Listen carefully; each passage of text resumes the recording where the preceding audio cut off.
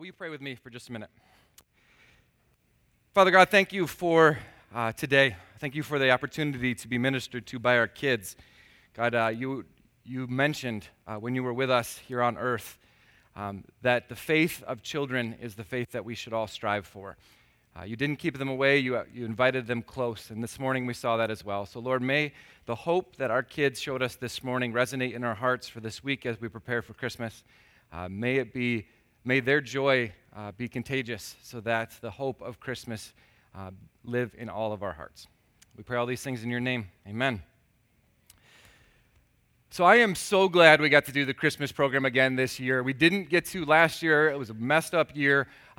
But for me, there's nothing better than hearing kids singing and ministering to us because, especially at Christmas time, because Christmas season is defined by hope. And to me, there's nothing more hopeful than a bunch of kids. I think that when we hear kids sing, it does, at least for me, it does something inside of our hearts to create a kind of joy you don't get anywhere else. One of my favorite movie scenes around Christmas time, maybe of all of them, is actually in a movie you may have heard of. It's called Home Alone. Anybody know that one? Yeah? In Home Alone, there's a scene, and right before all the mayhem starts, right, they have this little heartwarming thing where Kevin goes into the church, and there's a children's choir singing "Oh Holy Night," and that to me is just a magical scene. For something about it draws me into the Christmas time, gives me hope and joy. That's the scene where he meets the scary old guy, remember, right? And they actually bond and become friends, and then he does a whole bunch of damage that should kill Joe Pesci. It doesn't, so that's good. And then in the end, there's redemption. By the way, fun fact, so all throughout Home Alone, Joe Pesci is always going like, fricka, fricka, fricka, like that. Do you know why he does that? I watched a documentary on it, and it's because he couldn't stop cursing, right? And so he had to do something, and so he just did that instead. So now you know, little fun fact, when you watch Home Alone. So it doesn't have anything to do with anything else I'm going to say, but you know that fun fact now. All right. So I understand you kids are here, so I'm just going to do a simple message this morning, and I want to talk to you guys. So if you have answers for me, let's talk back and forth. Sound good? Feel free to shout them out. If you don't want to, you don't have to. I saw some of you just glare at me, which happened a couple times during this service so far. But that's okay. If you don't want to answer, you don't have to. But how many of you have ever heard the Christmas story before? Yeah? Lots of you? How many of you ever heard of someone called Herod? Yeah? You know Herod from the story? In the Christmas story, was Herod a good guy or a bad guy? Bad guy, right? Right? He wasn't a very nice person in that story, but I want to tell you something. Because in history, the Bible tells us a lot about history, and there were other people in history too that were Greek and Roman, and they would write about people. And so they wrote about Herod, and they gave him a nickname. Does anybody know what the nickname they gave to Herod was? I didn't think you would. The nickname they gave to Herod is Herod the Great, actually. Believe it or not. Did you guys know that? Do you guys know why they called him Herod the Great? Because like we said in the Bible, he was the king that tried to kill Jesus, which is a bad thing, right? And so why would they call him Herod the Great then? Do you know? That's part of it. He was a king for a while. Actually, the reason... Go ahead. It was their king. That's good answers. Really good. Right. So, the biggest reason, though, is that Herod was really, really good at building things. So he built a whole bunch of things all over Israel. And actually, a lot of them are even still around. We have pictures of them. So here's some of the things that Herod built. So that is a fort that he built to protect the region, and we still have it. It looks old, but when it was built, it looked really, really good. We've got some other things as well. This next one is part of a gigantic palace called Masada, right, where it was humongous on top of a hill. It was supposed to be really, really, really pretty. Unfortunately, some people smashed it, so that's no good, right? But those are some parts of it. Herod built aqueducts, he built arenas, he built gigantic palaces. He actually built something that was really, really important in Israel. He built the temple. So there was a temple in Israel. So I actually have one picture of what's left of the temple. Unfortunately, someone smashed that too. This is one wall of the temple that Herod built. It's still in Israel. You could see it if you went there today. Solomon had built the first temple. Somebody smashed that. And then Herod built another one in the middle of Jerusalem, and it was supposed to be unbelievably beautiful. And so from the rest of the world's perspective, they looked at what Herod built, all the different big, amazing things they built, and they went, you know what, this guy's pretty great. Because to them, greatness was what you built, what you made, what you produced, what those great things. What you accomplished made them great.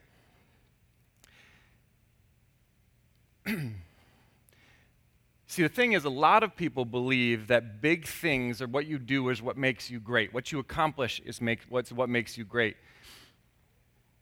But like you said already, as we read through the Bible doesn't think Herod was all that great.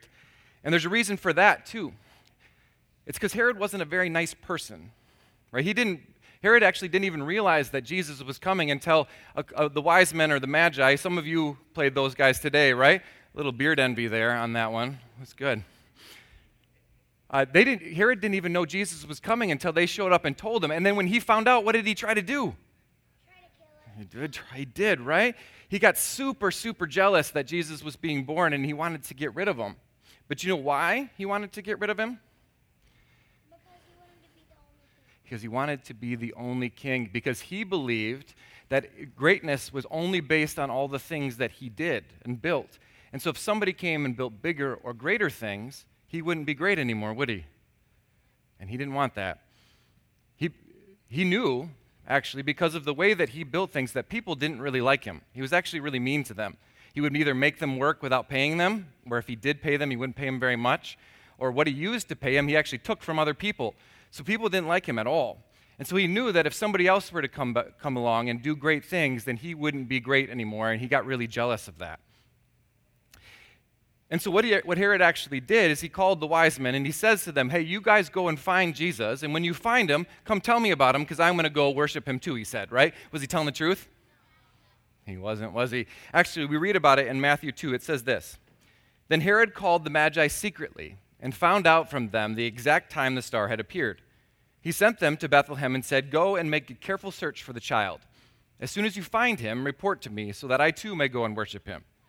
After they had heard the king, they went on their way, and the star they had seen when it rose went ahead of them until it stopped over the place where the child was. When they saw the star, they were overjoyed. On coming to the house, they saw the child with his mother, Mary, and they bowed down and worshipped him. They opened their treasure and presented him with gifts of gold, frankincense, and myrrh. And having been warned in a dream not to go back to Herod, they returned to their country by another route. See, Herod tried to trick the Magi. He told them to go find Jesus and tell him about him because he was going to do something horrible. But luckily, they listened to God and ended up going back on a different way. Now, it's really, really easy sometimes, I think, for us to think the same way Herod did. Have you ever felt like you weren't all that great? Yeah, some of you have, right? It's easy to think that way. Right? Because if we start looking at what we can do, we can always find someone who can run faster than we can, right? Especially me. I'm not very fast. Or who gets better grades, maybe in school, right? So sometimes we don't feel all that great. Or is a better artist, can draw better than we can, or a better singer, or better at video games. Maybe some of you are the best. I don't know. Anybody? Nobody? You? Yeah, a couple here. We'll have to see. But it's easy to think like Herod did, right? That what makes us great are the things that we can do, and if people can do them better than us, then we're not so great, right? It's the reason that Herod got upset, right? His greatness was weak, wasn't very meaningful. But Jesus, on the other hand, he came to change what it means to be great altogether. Do you know what the word Emmanuel means? Anybody know what that means? What does it mean? God was sort of close, very, very close.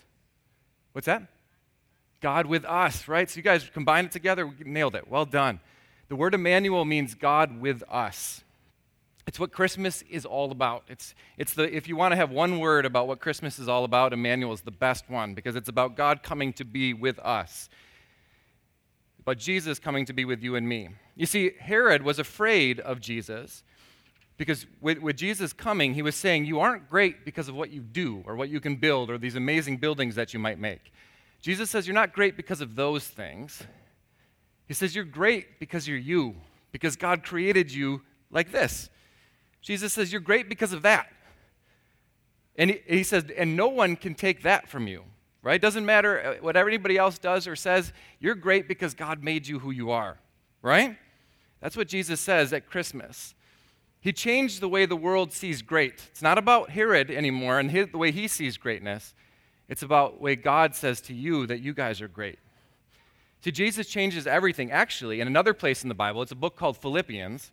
It says this, Philippians 2, it says, in your relationships with one another, have the same attitude of mind Christ Jesus had, who being in the very nature God, did not consider equality with God something to be used to his advantage, but rather made himself nothing, by taking the very nature of a servant, being made in human likeness. You see what that means, and I know it's a little complicated, but what it says is that greatness isn't about what you do, or how powerful you are, or how good you are at things.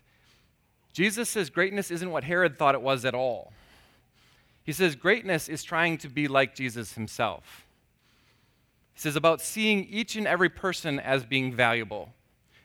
He says greatness is doing everything that we can to care for one another, is to make ourselves nothing so other people can be happy and healthy and whole, right? That's what Jesus says greatness is, and he completely changes it because that's not how Herod did it at all.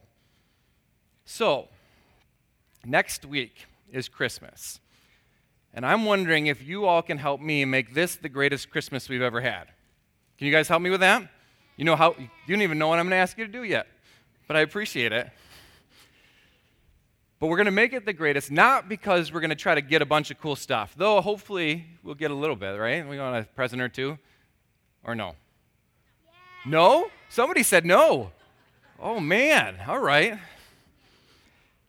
No, what we're going to do this Christmas is we're going to realize that Jesus thinks you're great. It's so great, in fact, that he wanted to come and be with you, and he wants a relationship with every single one of you. And then, because Jesus thinks you're great, this is the hard part. This is where I'm going to ask you guys to do something. Because Jesus thinks you're great, and he comes to be with you, but then he also wants you to know that he thinks everyone around you is great too, like your brothers and sisters. They're great too. So he wants you to see them that way too. Can you do that? Oh, some of you can't, you said, but you know what? I get it. I have a couple brothers too. But that's the point of Christmas, is that Jesus says it's not about what you do or how much you think they're annoying or not. He says that because he made you, he thinks you're great. He thinks your brothers and sisters are great. He thinks your moms and dads are too, and your grandpas and grandmas, and he wants you to treat each and every person like that's true. Can we do that this Christmas? Yeah. That's a step in the right direction. We'll try, right? We'll try. So, if we can make this the greatest Christmas, we do it by being like Jesus. And what that means is we treat each other like Jesus did. Right? It means we're going to try to be a little bit nicer to our siblings, right? A little bit nicer. I know I've said that a lot of times, but it's because I don't think it's sinking in for everybody yet. What if we make it the greatest Christmas by being nicer to our siblings, or maybe helping mom and dad clean up after we do all the different Christmas activities? Or making sure that we thank our grandpa and grandmas for all the things that they do for us too and make them feel special? What if we do everything we can do this Christmas to make it great by making sure that other people feel like they're great because Jesus loves them? Can we do that? Yeah? Yes? How about everybody say yes at the same time, even if you don't mean it? Yes. Hey, there we go. Look at that. Great takeaway. All right, we'll wrap it up there because I'm quickly losing the crowd, right? You got about 10 minutes when you got the littles. I'll wrap it up this way. Like I mentioned before, the word that sums up Christmas is the word Emmanuel, that God is with us, that truthfully he redefined what it means to be great in the world, because it's not about what we do or what we produce or what we build, and it's not what Herod thought greatness was. Throughout Scripture, it says to us time and time again that while we were still sinners, Jesus looked at us and said, I care about you, I love you, and I want to be with you.